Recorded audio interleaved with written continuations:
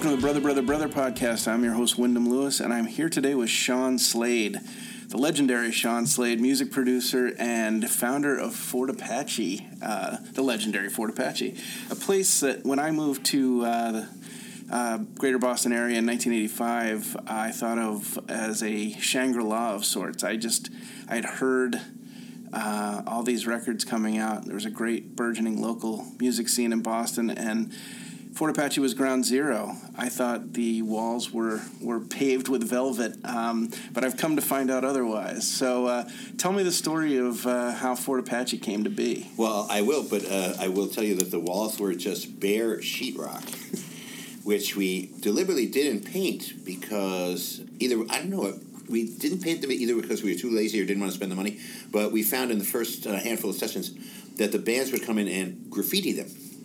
And that was no end of source of amusement for everybody involved. Some of it was somewhat obscene, but that was part of the thing. The whole vibe we were trying to get with the way Fort Apache looked was to make it look more like a rehearsal space than a studio, because studios at that time were very antiseptic looking. They kind of looked like dentist's office. And a lot of times bands would walk into these places and there were all these rules about what you couldn't do. You couldn't smoke, you couldn't drink beer. Well, we actually encouraged people to smoke and drink beer. You could graffiti on the walls. You could play your guitar as loud as you wanted. I can't tell you how many people said, man, you're not telling me to turn down. Every other engineer I'm guessing this was Jay down. Mascis. Yes, it's Jay Mascis. It was. And you see, one of the things that I think distinguished us from other studios, one, that we had this pure rock and roll kind of vibe, but none of us had gone to engineering school. None of us were trained engineers. We had taught ourselves. Paul Coldery and I basically, Paul had more engineering knowledge initially than I did, but we taught ourselves how to make records we went down to New York and we bought a 4-track, and we brought it back and we set up a little studio in our band house in Dorchester in the basement. And we had a 4-track reel-to-reel, which at that point was the entry-level multi-track. Pro Tools hadn't been invented yet. We're talking about, this is 1982. It would take another 10 years for Pro Tools. This was pre-fax. Yes, absolutely, right. Beepers. We used we didn't have a console. We used the board from our live PA setup. But it was a nice sounding little console, good preamps. But it also had an onboard spring reverb, which we used liberally. And we just got the biggest thrill out of making little records, 4-track records in the basement. And then we made our own records for our own band, or not records, but demos. The Sex Execs? The Sex Execs, that's right. But then we also had other bands come in to record. That's how I met Joe Harvard, one of the co-founders, and that he wanted to record. He had a band called The Bones, and he came by. We had mutual friends. And he came by and he wanted to, or I suggested, hey, how about we record The Bones? And that might have been my first real production, was producing The Bones. So that, in the basement, and we made a whole album, which was then released on cassette with Xerox artwork. Those back in the 80s, the DIY things. They actually had an exhibit recently at the Museum of Modern Art that was all about the 80s, and most of the artwork that they had was that Xerox, homemade Xerox collage, fanzines, band posters for gigs. It was a real kind of weird art subgenre back then, so we were part of that, and the whole DIY. Every time anybody mentions Fort Apache, they always talk about DIY, the do-it-yourself thing, which is exactly what we did. We didn't really think about it that much. We just said, let's have a studio. And the name Fort Apache came because it was... It was in, let's say a rough part of town, meaning it was in this weird, at this point, it's been somewhat... Now, currently, the area is much more developed, but back then it was this kind of no man's land between, if you go on Mass Ave, we're here at Berkeley, so if you go south, I think it is, you're heading toward Dorchester, and once you get out of Boston and before you get to Dorchester, it was just a bunch of meatpacking plants, and it was kind of this industrial zone. And the building we were in it was abandoned, and then some guy bought it and decided he was going to turn it into artists' lofts, which never really happened. He was very unambitious, this guy. But he rented us a loft space that we then built the walls to then define what Fort Apache became. And so the neighborhood was rough. when bands would go downstairs and say, "Oh, do they?" This would be at 2 a.m. They go downstairs and they come back up and they say, "Do they tow cars around here?" And we go, "Oh shit, your car got stolen." My car got stolen. Have you ever had that experience? I have had that experience in that neighborhood. Okay, right across from the Villa Victoria. What was it like? Tell me what. Well, I was very naive, and I had my bag in the back. I was moving away for the summer, and I came out, and there was no car. Yeah, that's exactly what happened to me. I come. It's 2 a.m. again. I come down and I'm just staring at the empty parking space, and I'm going, "Wait a second! I thought I parked my car here." As if you could conjure it back. Yeah, as if somehow the mental energy could bring it. Poof! Yeah, it's an awful sinking feeling. And you mentioned the Victoria. Villa Victoria, yeah. Yeah. Well, is that still there? Oh yeah. Okay, that was our commissary. Okay. Yeah, we were only maybe like 2 blocks away. Yeah. And sometimes we go over there and get takeout club sandwiches, which were particularly good. But yeah, so you actually then know that area well. Yeah, I live in that neighborhood now. It's a little different than it used to be. Yeah, all the meat packing plants are gone. Yeah. All of the local color is gone. All of the character is gone. But that's probably all for the best. Well, I live across the street from Thayer Street. Which is where all the rehearsal spaces used to be. Oh yeah, I saw the Contortions there at a loft party, which was very memorable. But to get back to your question, there was a specific moment when Billy Conway, who's a friend of ours, a drummer of Morphine, he had pulled up with his small truck and he was unloading some drums, and he unloaded a bunch of drums, took them upstairs, and when he came back, somebody was about to steal his car. And they were just pulling out, and he was able to kind of run up and open the door and grab the guy, and basically hold him and say, "What the fuck are you doing?" And the guy said, "It's not my fault," and then ran away, and he came back up and he goes, "Man, I was this close to having my car stolen. The guy was stealing it right in front of me," and Joe Harvard said, "It's like fucking Fort Apache out there," and I go, "That's it, that's it," and. What do you mean? No, that's the name. That's the name, and it stuck. So it was more from Fort Apache, the Bronx, than Fort Apache, John Ford.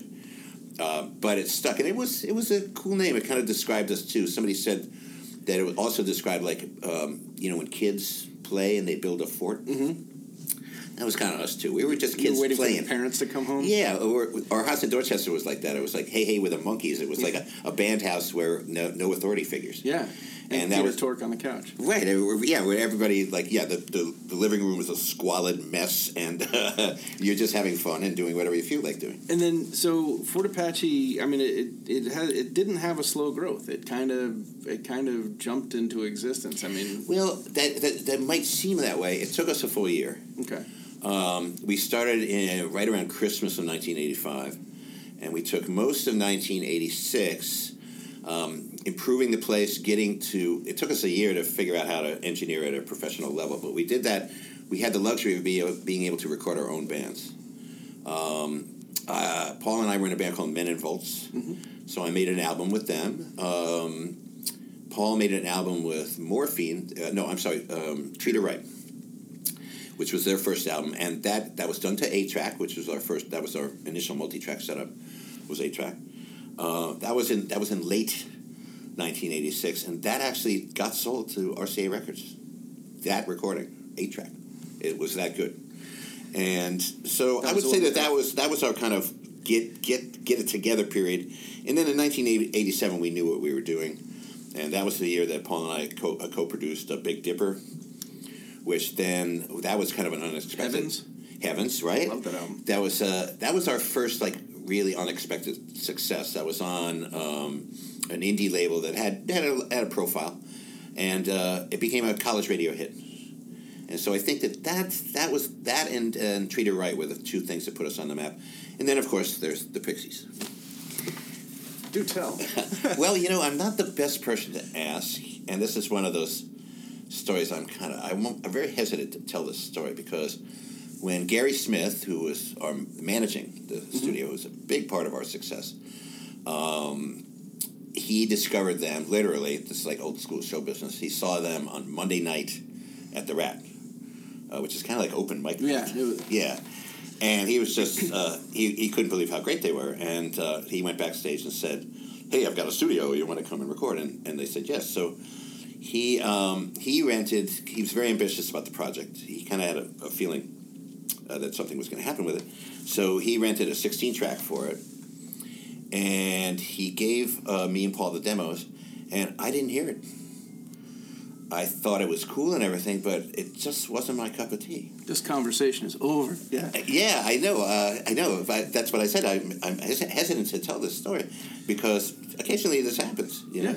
It's not everyone's cup of tea. And it sounded. I mean, that's the thing is about that band at that time, and I was very fortunate to have heard it so early, the Purple Tape and everything, and it definitely sounded like it was from another planet. It didn't sound right. Which is its main appeal. And there was something about the demos that I found somewhat off-putting, but then when I heard the Purple Tape, when that was finished, I said, oh, I blew it. This is really good stuff.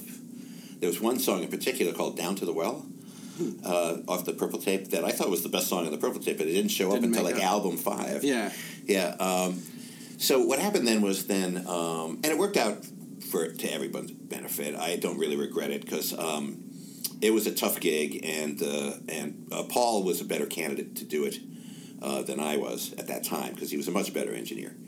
And so he worked with Gary, and he was engineering, and Gary was producing. And even if I was there, I don't know how I could have really contributed to it. So they worked solid over the course of a weekend. I don't think anybody got that much sleep.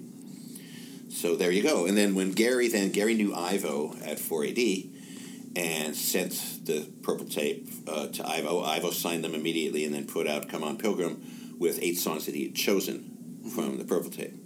So that was what put us on the map on a global rock scene kind of way, because it was astounding how out of nowhere the Pixies were then, like, that album comes out, or EP or whatever you want to call it, and then they're on the cover of NME. Mm-hmm. They were much, as most people know, they were much bigger in England and Europe than they were in the States. Right, and that continued throughout their whole career. And the whole idea then that they could reform 20 years later and then play stadium is another unlikely thing that no one could have ever predicted. I'm actually gonna have a reunion of a band that never existed and just start playing stadiums. Oh, you can do that, yeah. You know, I was driving down. This was maybe 2 or 3 years ago. I was driving down Com Ave. It was kind of a commute I had, and over the course of a month, the Marquee had all these bands from the 80s. Mm-hmm. And I said, wait a second, this is like in 2010. I said, what decade are we in? We did a pod not too long ago, my brother Jeremy and I, about legacy acts, because within a couple of weeks we had gone to see the Breeders, Built to Spill, Afghan Wigs. I saw Bob Mould. Then 2 weeks later was Jesus and Mary Chain. Mm-hmm. And then just last week, Killing Joke played there. Yeah. Yeah. So still alive. Well, I love the Paradise. When I first moved to Boston, I did what everybody does when you move to Boston, which is get a shitty apartment on Com Ave. Mm-hmm. I guess that's a rite of passage. 1288. What was it, 1149, I think? Yeah, but I was right at right around the curve. Okay, and when me and my high school buddies, who were going to be my roommates, and one college buddy, came around that curve, or were coming up Com Ave to go to our new dump, who should be playing there that night? It was August of 1978, but AC/DC. Wow. And it was sold out, which pissed me off because I loved AC/DC. But that's kind of an indication of what was happening in Boston. So, in any event, though, I saw the Paradise. I saw it was AC/DC, and I said, "Oh my God, I've really lucked out." I could walk to the Paradise, and I was there every night. I'll bet. I mean, almost literally. Yeah. Tickets were like $7, if that. I would imagine. You know. And they still had cabaret seating too, in the late 70s. Oh, really? Yeah. Did not know that. Yeah. It was. I remember the stage was in a different place, but they had tables all the way to the front. Oh, and nice. so did CBGB's when I first went there in 1976. Really? They had cabaret seating right in front of the stage. That left. Nobody had figured out this whole, like, get the tables out of there and let people go wild thing yet. No, it was still very much nightclubby in this kind of lowbrow kind of way. Yeah. Very sort of Copa Cabana. Yeah, yeah. You sit there and you sip your drinks. And Absolutely. So, but I mean, that sort of, I mean, the Pixies were sort of an outlier even in Boston. They weren't really part of, I mean, from what I gather, I wasn't there, but they were sort of, there seemed to be more of a tight-knit scene that was that came up locally. That's absolutely true. And the Pixies never had to, like, slog through the whole, like, becoming a local band thing to become headliners. Kind of process, because they hit it so big so fast in England that they were in England and Europe, and so Boston, who cares? Whereas the scene you mentioned too is I can take it back a little earlier in the early '80s when we were in the Sex Execs. We did pretty well, but we were never part of the hip Boston rock scene. We were never considered a cool band. We never really played the Rat. To be a cool band in the '80s, you had to play the Rat. That was, ground zero, yeah. Rock Central, and that was the scene. We called it the Boston 500. The 500 people that determined what the Boston scene was, and they didn't like us. They thought we were too show busy, and in a lot of ways, we were very show busy. But we did it. We were doing it ironically, but sometimes people don't really catch that. Also, our what we mainly did though is we had a agent manager who had basically a monopoly on college gigs. So rather than play the nightclub scene, we were always out at a college playing. And it was a wonderful time because the drinking age was 18. Reagan didn't change the drinking age until 1985. Colleges, if you can believe this, colleges had college pubs. I remember. You could go drink beer, indulge in the mating ritual, and see a band, which a lot of times was us. And we'd play 3 sets, which was also very different from a Boston, aspiring album band who would play an original set and that would be it. So we had a certain professional musician bar band side, which I also think kind of alienated certain people too. So. I did have the great pleasure of playing your record on my high school radio station. Glad That You're My Ex, was that it? Oh yeah, My Ex, that was our hit. Yeah. You can't see me, but I'm doing the air quotes.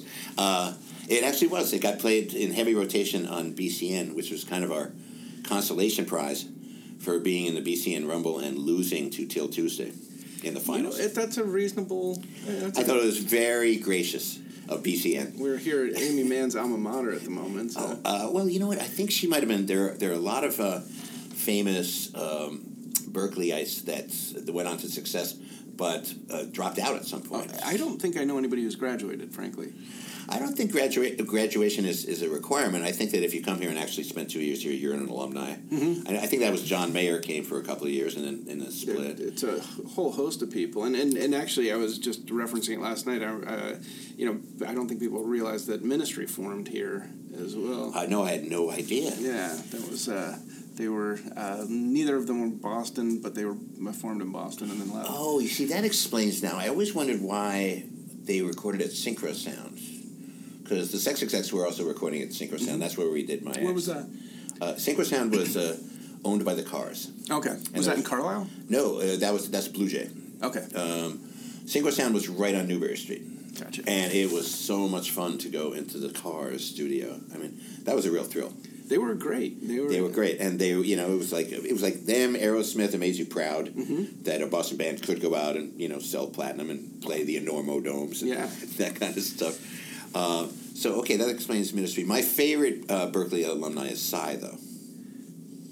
Oh, Psy. Gangnam Style. Gangnam Style. Yeah, it took me a minute. I knew he was came to school in Boston. I actually thought it was BU. He was, and then he came over here for a semester. Oh, interesting. Yeah.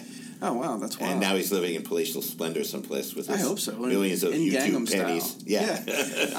But yeah, so I mean, again, getting back to the late '80s, early '90s. I mean, there was a moment in Boston, and it seemed to me like these regional scenes. Were sort of, it was a cyclical thing, but it started, for me, my understanding of it, sort of went Athens, Minneapolis. Boston had its moment in the early 90s with the Lemonheads and that's a really good point, because we were very aware, back in the early 80s, we were very aware of the Athens scene, but also we were very aware of the Minneapolis scene, because Paul Coldery was from Minneapolis, and my mother, who... I grew up in Rockland County, just outside of New York City. And then she ended up moving around, and she ended up moving to Minneapolis for 2 or 3 years. So I was keen on Minneapolis too, and I was, it was the Replacements, but also a band called the Suburbs, were really good. Yeah, and then the Twin Tone label. Mm-hmm. And so we Peter Jesperson was our 100th episode. So. Oh, okay, because we I wouldn't say we imitated that, but we were aware that you could do something like that. In other words, have a local studio in a city based on whoever was playing around at the time. So, we had the Suburbs records, we had the Replacements records before we started the studio. So that was probably in the back of our minds. But the two bands that really, the Pixies, of course, but the two bands that helped Paul Kolderie and I really break out were Dinosaur Jr. and Buffalo Tom. Because they also they weren't as huge as, Dinosaur Jr. weren't as huge as the Pixies in England, but they were big. That song Freak Scene, which we recorded, that was, that went to the top of the indie charts. So that, when we got a manager, when Paul Kolderie and I got a manager, he said, well, the kind of music you do is underground music, but it happens to be popular in England, so I'm going to send you over there. So Mike Lembo, our manager, said he knew all the English record companies, so he set up appointments over there, and that's where we met or made the Radiohead connection out of that. And that was, it's sort of, in reading the history, it's sort of, Boston, England. And that, I won't ask you to delve too deep into that, but how did you cross paths with? Well, if you would have asked me, we went to 3 or 4 a day. 3 or 4 record companies a day. We had appointments, and it was like a coin toss. You'd walk in and the guy would be friendly, and you'd sit around talking about music, or you'd walk in and the guy would be like, "What the fuck? Who the fuck are you? What are you doing here? Why are you wasting my time?" Typical show business crap. And if you would have asked me which label would be the least likely to have a gig for us, I would have said EMI, because they were the big corporate label. But the A&R guy at EMI was friends with our manager, and Paul and I had made a record at Fort Apache with this Nashville band called Clockhammer. They were a 3-piece. They had the loud, soft dynamic too, like the Pixies, and big guitars. And we had made this record for them cheaply and quickly because it was on our manager's label. He had a label to sign bands, do quick albums, and then hopefully sell them to the major label. So the guy's name was Nick Gatfield, and he had a copy of Clockhammer, and he said, "So did you guys do this?" And we said, "Yeah." And he goes, "It sounds great. We got this. We just signed this band that they have 3 guitars, and they're having trouble sorting out their guitar sound. And I love the guitar sound that you guys got." And I said, "Yes, that's what we do. We get big, loud, ugly guitar sounds to fit." And to be hugely loud and get them still in the mix. And the guy goes, "Well, that's kind of what we're looking for." And we just signed this band. They're called Radiohead. But 2 weeks before, they were called On a Friday, which was their original name. Somebody wisely told them they had to change it. And the thing that, when I tell this story, nobody knew who they were. I mean, they were just out of college. They'd been a band they'd met in high school, or public school, as I said, over there. And, they got signed because of the strength of their songs and Tom's voice. But they hadn't hardly even done any gigs. It was sort of like the Pixies in a way. Very much so. A band that kind of has this magic. They form, put them in the studio with this incredible combination of elements, and bam, something happens, and that's exactly what. Is that how we refer to you and Paul now, as an incredible combination of elements? Well, we were a good team because we each had individual strengths and weaknesses that then kind of balance each other off really nicely, and He was an excellent engineer, and I was more the arranger kind of guy. So it was a good collaboration. Bad cop, worst cop. Well, we would fool people all the time because we'd switch. You never knew which guy was going to be the bad cop or the good cop at any given moment. That's good. We could assume both roles. It's a good talent. And you guys met in college, right? Yeah.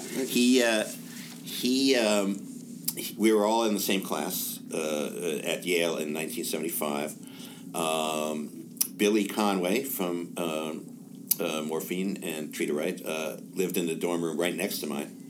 I don't know how they figured it out, but they put all the crazy freak musicians in the same dorm. It's called quarantine.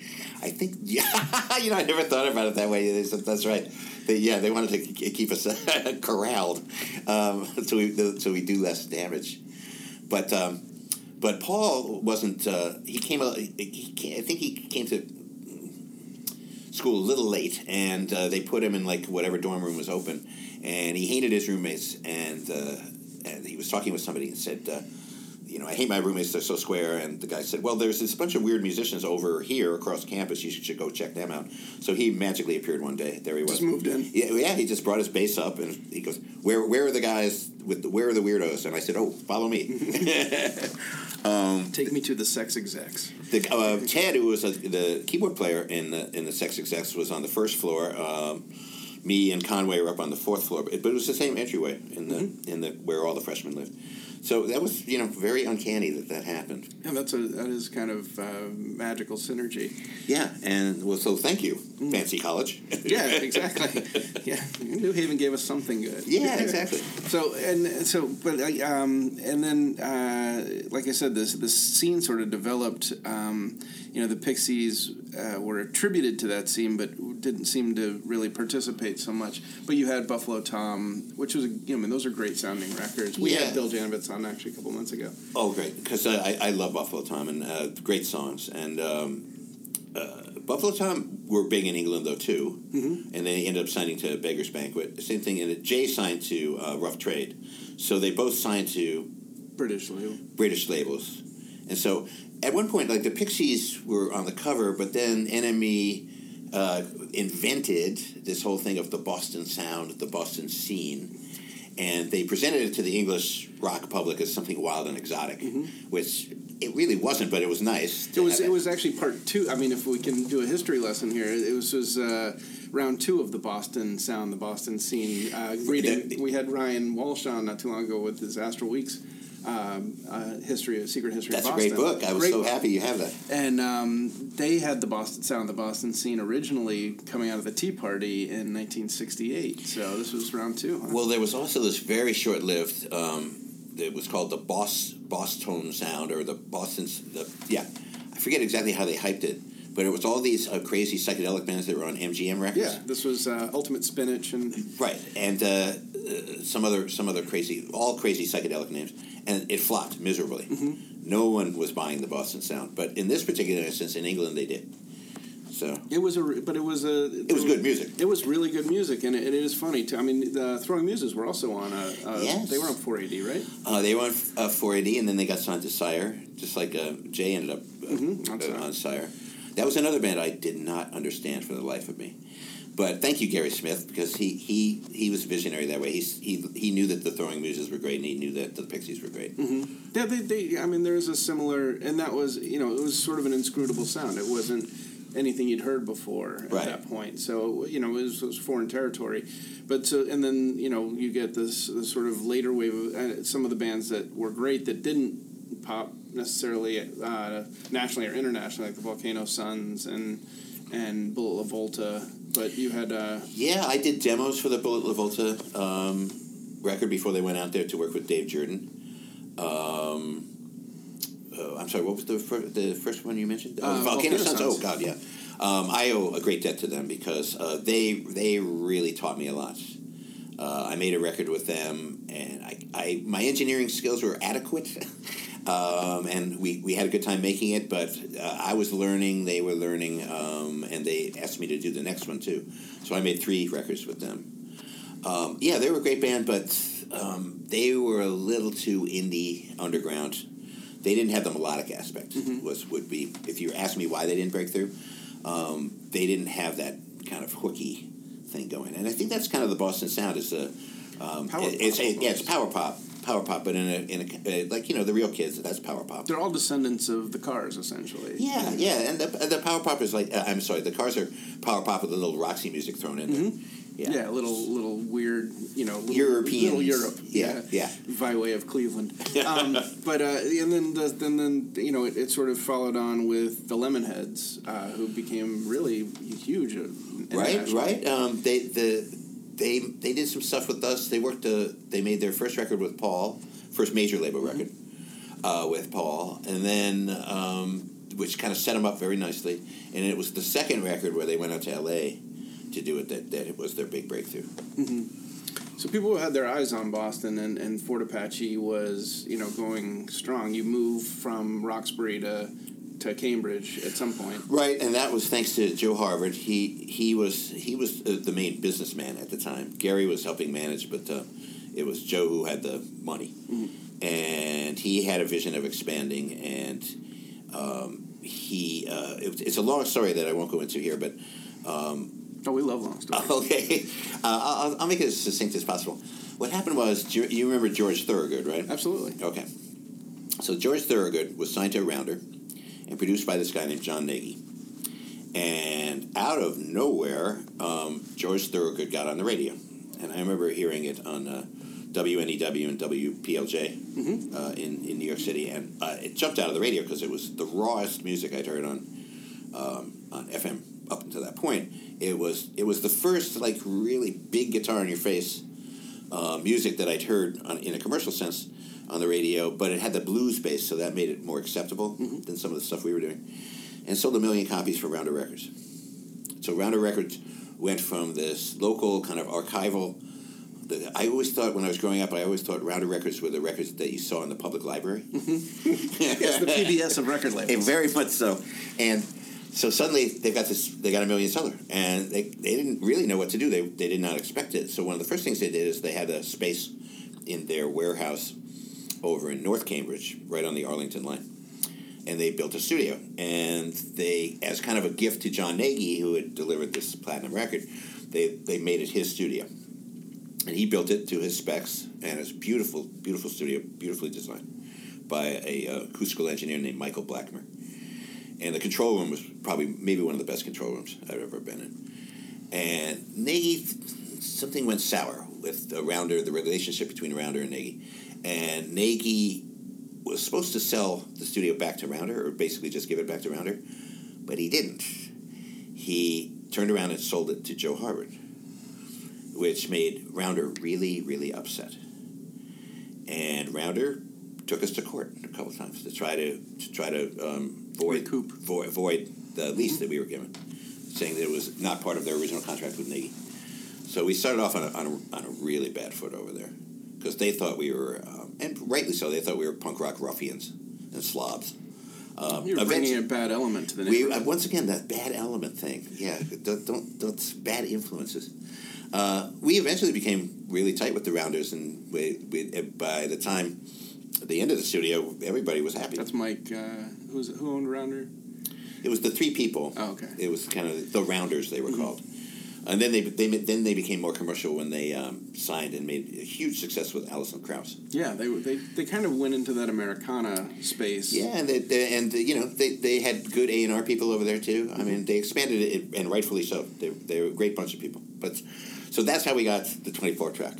And so if we hadn't had that, then we might not have been in the best position, for instance, to do the Throwing Music's debut album. That was the first major label record, but we did it at the 24-track studio.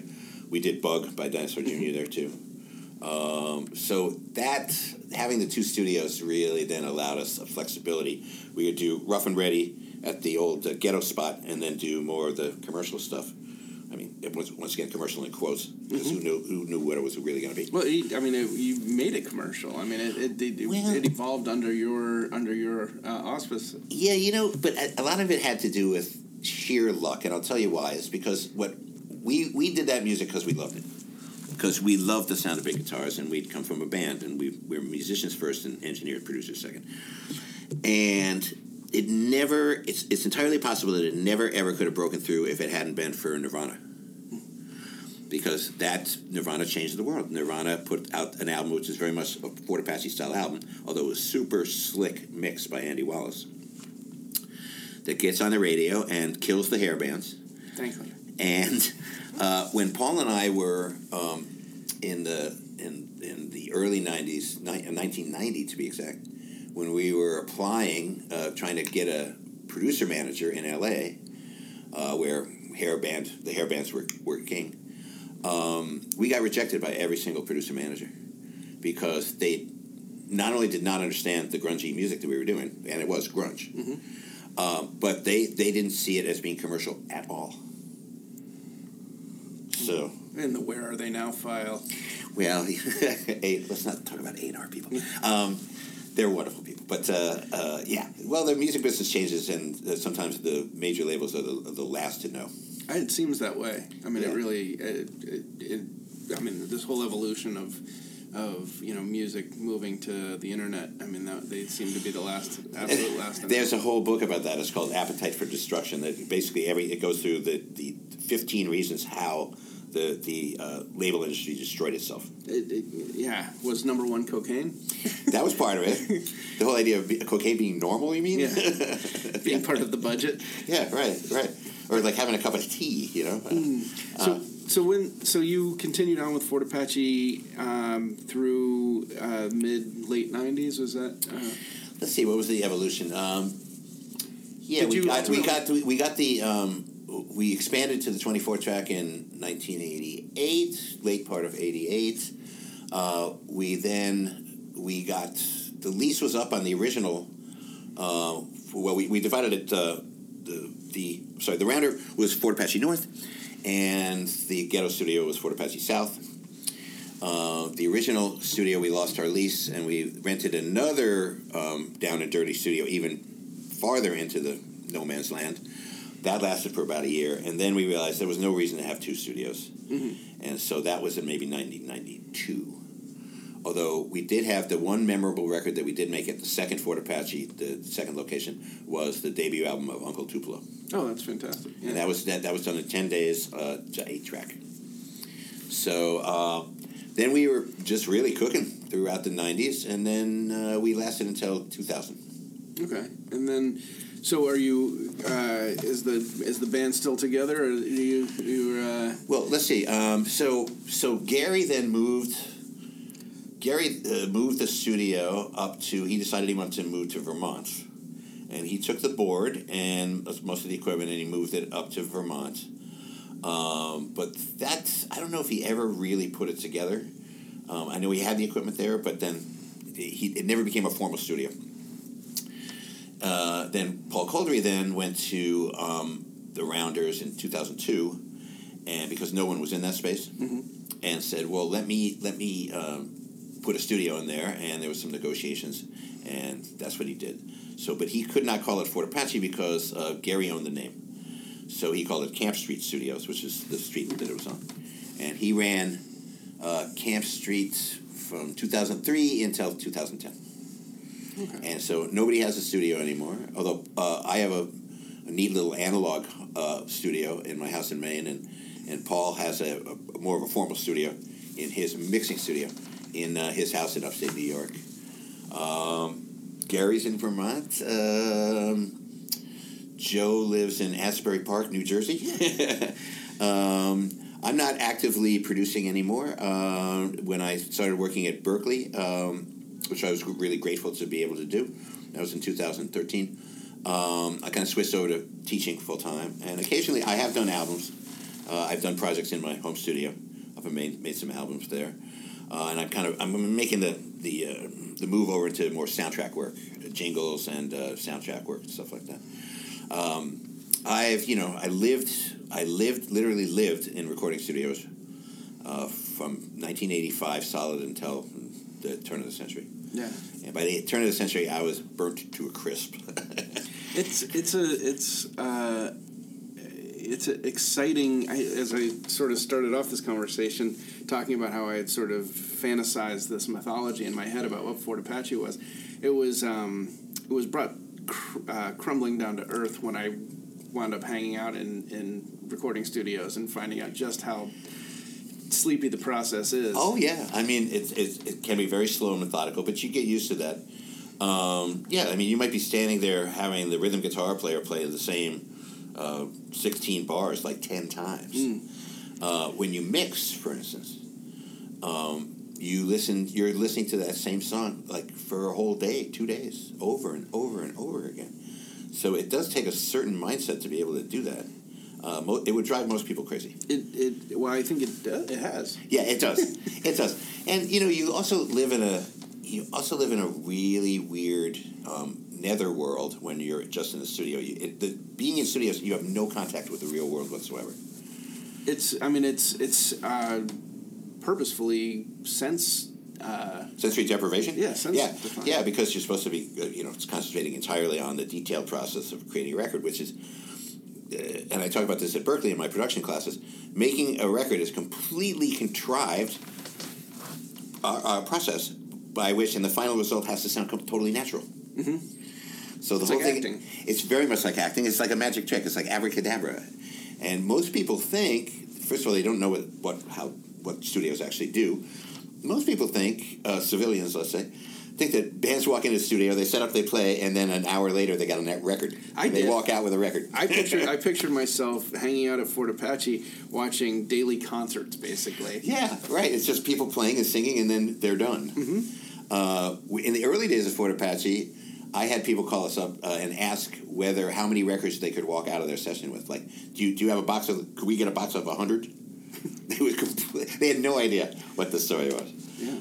I think the other thing that changed my life at that time too was my first child was born in 1998, and soon after my second son, and I was kind of dragged kicking and screaming into the real world, and I was unprepared for it. Oh, that uniquely suited to that world. Yeah, that's a tough mountain to climb, I would imagine. It was, and it took me a while to get used to it. And so when Berklee came along, I started teaching in 2009 and 2010, mainly because there just weren't that many projects out there for me. I mean, I'd gotten to the point where, when I was older, and when people start saying you're a veteran producer, mm-hmm. you can either think of that as good or horrible. But music had changed so radically too that the whole guitar bass drum kind of thing was gone. Well, I saw a quote that you had at one point where you said the budgets. I think it was you that said this, that the budgets went from $200,000 to $20,000 to $2,000.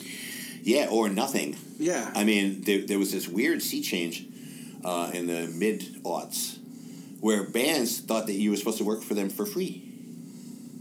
Like somehow they were doing you a favor by letting you produce their beautiful music, which was bound to be huge, and you should be grateful for that. And I don't know where that attitude came from, but it was certainly abhorrent to me. Mm-hmm. And I thought to myself, I'd rather do nothing than to work for free.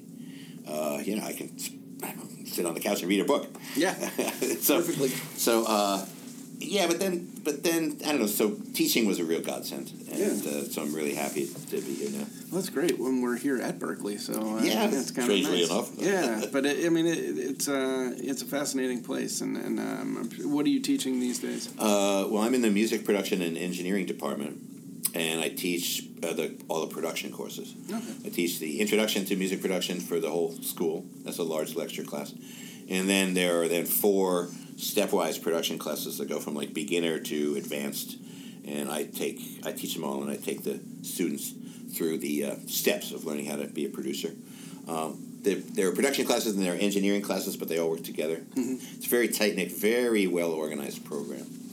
But yeah, I had the one epiphany I had one day when I was sitting in class reviewing mixes with the students' projects.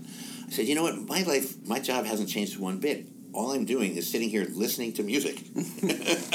Well, I'm gonna end this the way we end every episode with the brain clearing question of what are you listening to? Oh, I'm madly in love with a DJ artist named Yaeji, Yaeji. She's Korean, but she lives in Brooklyn. Mm-hmm. My brother is a big fan. Oh, she's amazing. I was doing some research when I was writing a course where the project is to make a 3-song EP. So I said, let's see what the best EPs from 2017 were, and she was right up there, and I'd never heard of her before, and I couldn't believe how great it was. The song, find the song Rain Girl. That's how I All right, we'll fill that in at the end of the... Actually, that would be great. It's got the best kick drum sound ever. Excellent. Well, thank you so much for doing this. You. This is a lot of fun. It was a lot of fun. So, thanks so much. Okay. Rain, make it, rain girl, make it.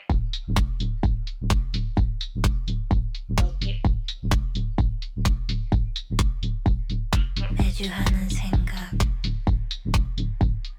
What if it's just me? 영화 한 편 끝나듯이.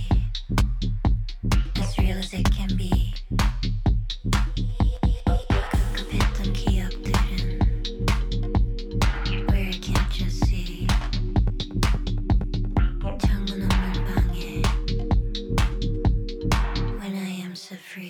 Mother Russia in my cup, and my glass is fogging up. Oh yeah, hey dog, hey what's up? Oh yeah, hey dog, hey what's up?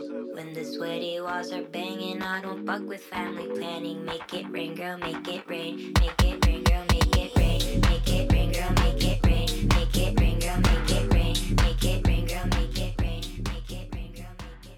I'm Wyndham Lewis. On behalf of my brothers Jeremy Sartori and Christian Lewis, thank you very much for listening to the Brother, Brother, Brother podcast. Many thanks also to our heroic producer, Damian Kendall, and to Simon Doom for our epic intro music. Learn more about the pod at brotherpod.com. Follow us on Twitter and Facebook, and it's extremely helpful if you rate and review us on iTunes. Thanks again for listening.